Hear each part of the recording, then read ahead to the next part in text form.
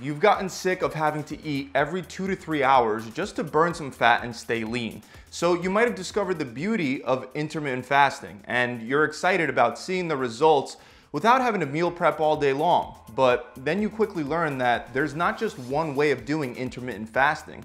That's where things get a little confusing because you run into terms like the lean gains protocol, the warrior diet, the alternate day fast, the 5-2 diet, keto fasting, and the 1 meal a day diet, as well as many other protocols that ultimately leave you feeling confused as to where to begin. So today I want to show you which intermittent fasting approach is best and specifically which one will work best for you and your particular goals. Let's start first with a common type of fasting known as eat, stop, eat. With eat, stop, eat, you would fast for a full 24 hours on 1 or 2 non-consecutive days of the week. This may not sound like it's going to do much, but if you're normally eating about 1,800 calories per day, that means that by fasting 2 days per week, you'll be cutting 3,600 calories away from your weekly total. Most people think that you have to maintain a calorie deficit every day of the week to burn fat, but fat loss and fat gain isn't limited to 24-hour periods. It happens over the course of days, weeks, and months. To help illustrate this, if you went with the traditional calorie restriction approach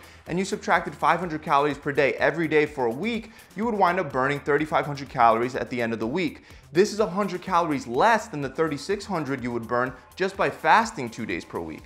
So this plan can be very beneficial for those of you that don't want to eat small portions every day and don't want to feel like you're on a diet all week long. It's also great if you want to try intermittent fasting but don't want to worry about feeding and fasting windows on a daily basis. On the other hand, it's not so great for those of you that can't imagine yourself fasting for 24 hours straight without feeling like it's absolute torture. Even though you can still eat something every day by, for example, eating up until 6 p.m., stopping, and then starting again at 6 p.m. the next day, it still might be a little too difficult of a strategy for some people to stick to. It's also not a good strategy for those of you that will feel the need to binge on the days of the week that you're not fasting. The plan will only work if you eat reasonably and stay at around maintenance levels during the other 5 days of the week. Another type of fasting that's similar but might be easier for certain people is the 5-2 diet. This is almost exactly like eat, stop, eat, except instead of eating 0 calories twice a week, you would eat around 500 calories twice a week. So based on our previous example, this would leave you with a 2,600 calorie deficit at the end of the week instead of 3,600. This is great for people that want to ease into an eat, stop, eat protocol, and it's also great if eating a small amount of calories can help hold you over for the rest of the day. However, it's not so great for those of you that will only get hungrier after eating that small amount of calories. For example, I do a lot better not eating anything at all because once I start eating, I want to eat more. So if that's what you're like, you may want to skip out on the 5-2 method. Another fasting strategy that's more advanced than eat, stop, eat and the 5-2 diet is the alternate day fast. With an alternate day fast, you would fast for 24 hours every other day. So rather than fasting twice per week, you would wind up fasting anywhere from 3 to 4 days per week, depending on the week.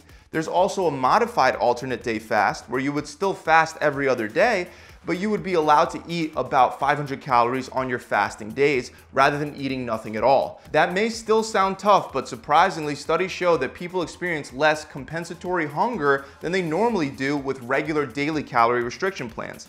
And compensatory hunger refers to the rebound effect that causes people to eat more than they need when they finally do allow themselves to eat.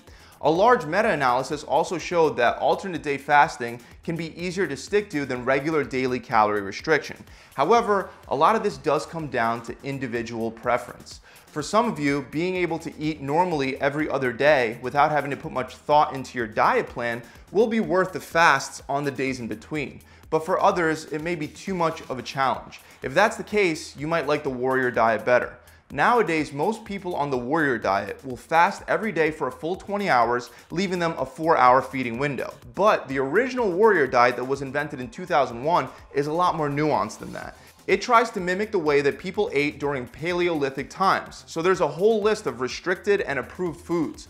Also, instead of not having any food for 20 hours, you're allowed to undereat small amounts of specifically dairy, hard-boiled eggs, raw veggies, and fruits.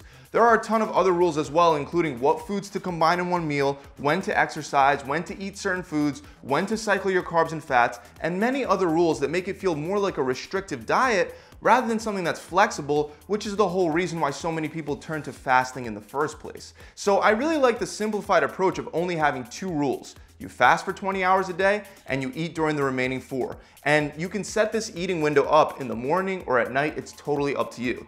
This type of fasting is great for those of you that are very busy with work, if you're late night eaters, or if you'd prefer not to cook a lot. However, it may not be so great for people that aren't capable of eating large portions in one sitting, especially if you're trying to build muscle. This is not to say that it's impossible. According to research, when comparing the warrior diet to a more traditional diet with more meals throughout the day, both groups maintain the same amount of muscle mass, and researchers concluded that intermittent fasting does not affect the breakdown and the absorption of protein, carbs, and fats. So if you eat enough food, your body should be able to absorb it. But the question is, can you eat enough healthy, wholesome food within 4 hours? And are you okay with going 20 hours a day without any food at all? If the answer is yes, you may want to try the warrior diet. But another very similar fasting method that can get confused with the warrior diet is OMAD, or 1 meal a day.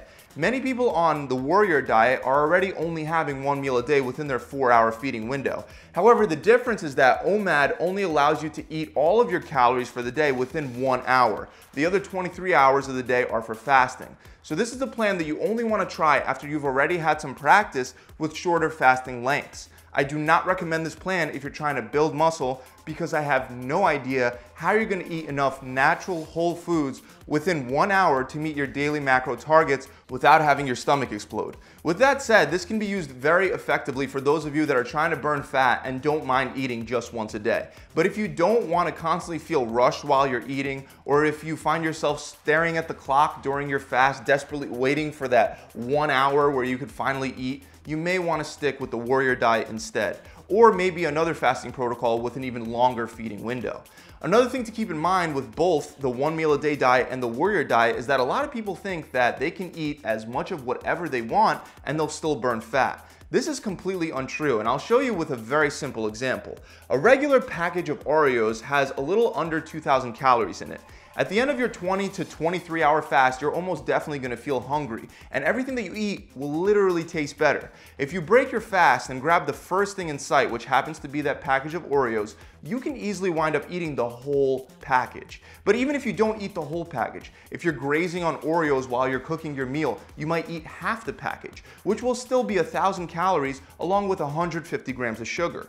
Improperly planning your meal like this will make it very unlikely for you to burn fat or lose weight. The point is, if you feel like longer fasts and shorter feeding windows will make you lose your self-control and lead to binging, you're better off staying away from the warrior and the 1 meal a day diet. But if it's easy for you to go on about your day without eating, and if you can have the discipline to break your fast correctly with a lot of vegetables and protein, as well as healthy fats and carbs before moving on to a few treats, then these two plans may be a good fit. Now, if you want a longer eating window, you'll probably like Lean Gains or 16-8 fasting. This is the most common fasting protocol that most people start with. In general, a 16-8 fasting protocol requires you to fast for 16 hours per day and eat within an 8-hour feeding window. It can be set up at any time of the day, although most people just choose to skip breakfast and start eating at around 1 p.m. Keep in mind that women are encouraged to fast for a shorter duration of 14 hours, which will leave a 10-hour eating window. Now, the Lean Gains method is a form of 16-8 fasting, but with a few extra rules. If you're following Lean Gains, you'll want to position your biggest meal of the day after your workout. Then you would eat 1 or 2 more meals throughout the rest of your 8-hour eating window. Depending on your workout schedule, that could mean that you're having a couple pre-workout meals if you work out at night, or that all your meals will come after your workout if you train fasted in the morning. Lean Gains also recommends for you to increase carbs and fats on training days and then decrease them on the days that you're not working out. Out of all the fasting plans, the 16-8 method seems to be the best for those of you that are trying to build muscle while fasting, since it gives you plenty of time to take in enough whole food. It's also the best for beginners since you can get most of your fasting done while you're sleeping. This makes it a lot more manageable for people that find themselves feeling very hungry, lightheaded, or tired when following longer fasting protocols. It's also still great for those of you that are busy, that want to worry less about what to eat, and simply want to eat fewer meals throughout the day, since you don't have to eat any more than just 2 or 3 times per day. On the other hand, if you like eating more frequently or you like having healthy snacks throughout the day, this plan can work very well for you as well, because you can eat as many meals as you want within that 8-hour window. This makes the 16-8 method one of the most flexible forms of fasting, and that's why it appeals to so many people. Now, the last type of fasting that I want to go over is keto fasting. Keto fasting combines the principles of the ketogenic diet with intermittent fasting.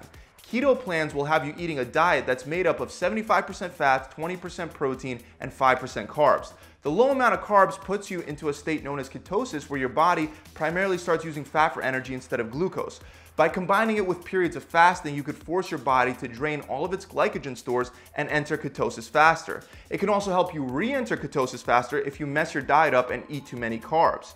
You can combine the ketogenic diet macro ratios with any type of fasting plan that we already discussed today. You would just stick the ketogenic diet macronutrients within the feeding window of the fasting plan you choose to combine it with. This can technically be done with any macronutrient split. You can combine intermittent fasting with carb cycling, Atkins, paleo, keto, or even high carb macro splits. But keto fasting has grown enough in popularity that I wanted to mention it as one of the 7 ways. Now, if you have no problem eating a low carb, high fat diet and you want to get into ketosis faster, you may want to give this a shot. But if you love carbs and you can't picture yourself giving up all your favorite high carb foods, then I highly suggest that you stay away from this approach. That's about it, guys. I really hope this video has helped you understand the pros and the cons of each of these 7 fasting approaches.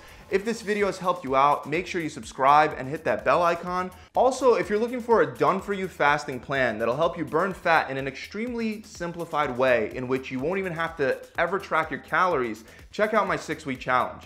The challenge comes with a custom diet plan that includes a bunch of intermittent fasting protocols, including a 1 meal a day option. It also has over 1,000 5-star reviews from people that have completed the challenge and have lost at least either 20 pounds or 5% of their body fat in only 42 days.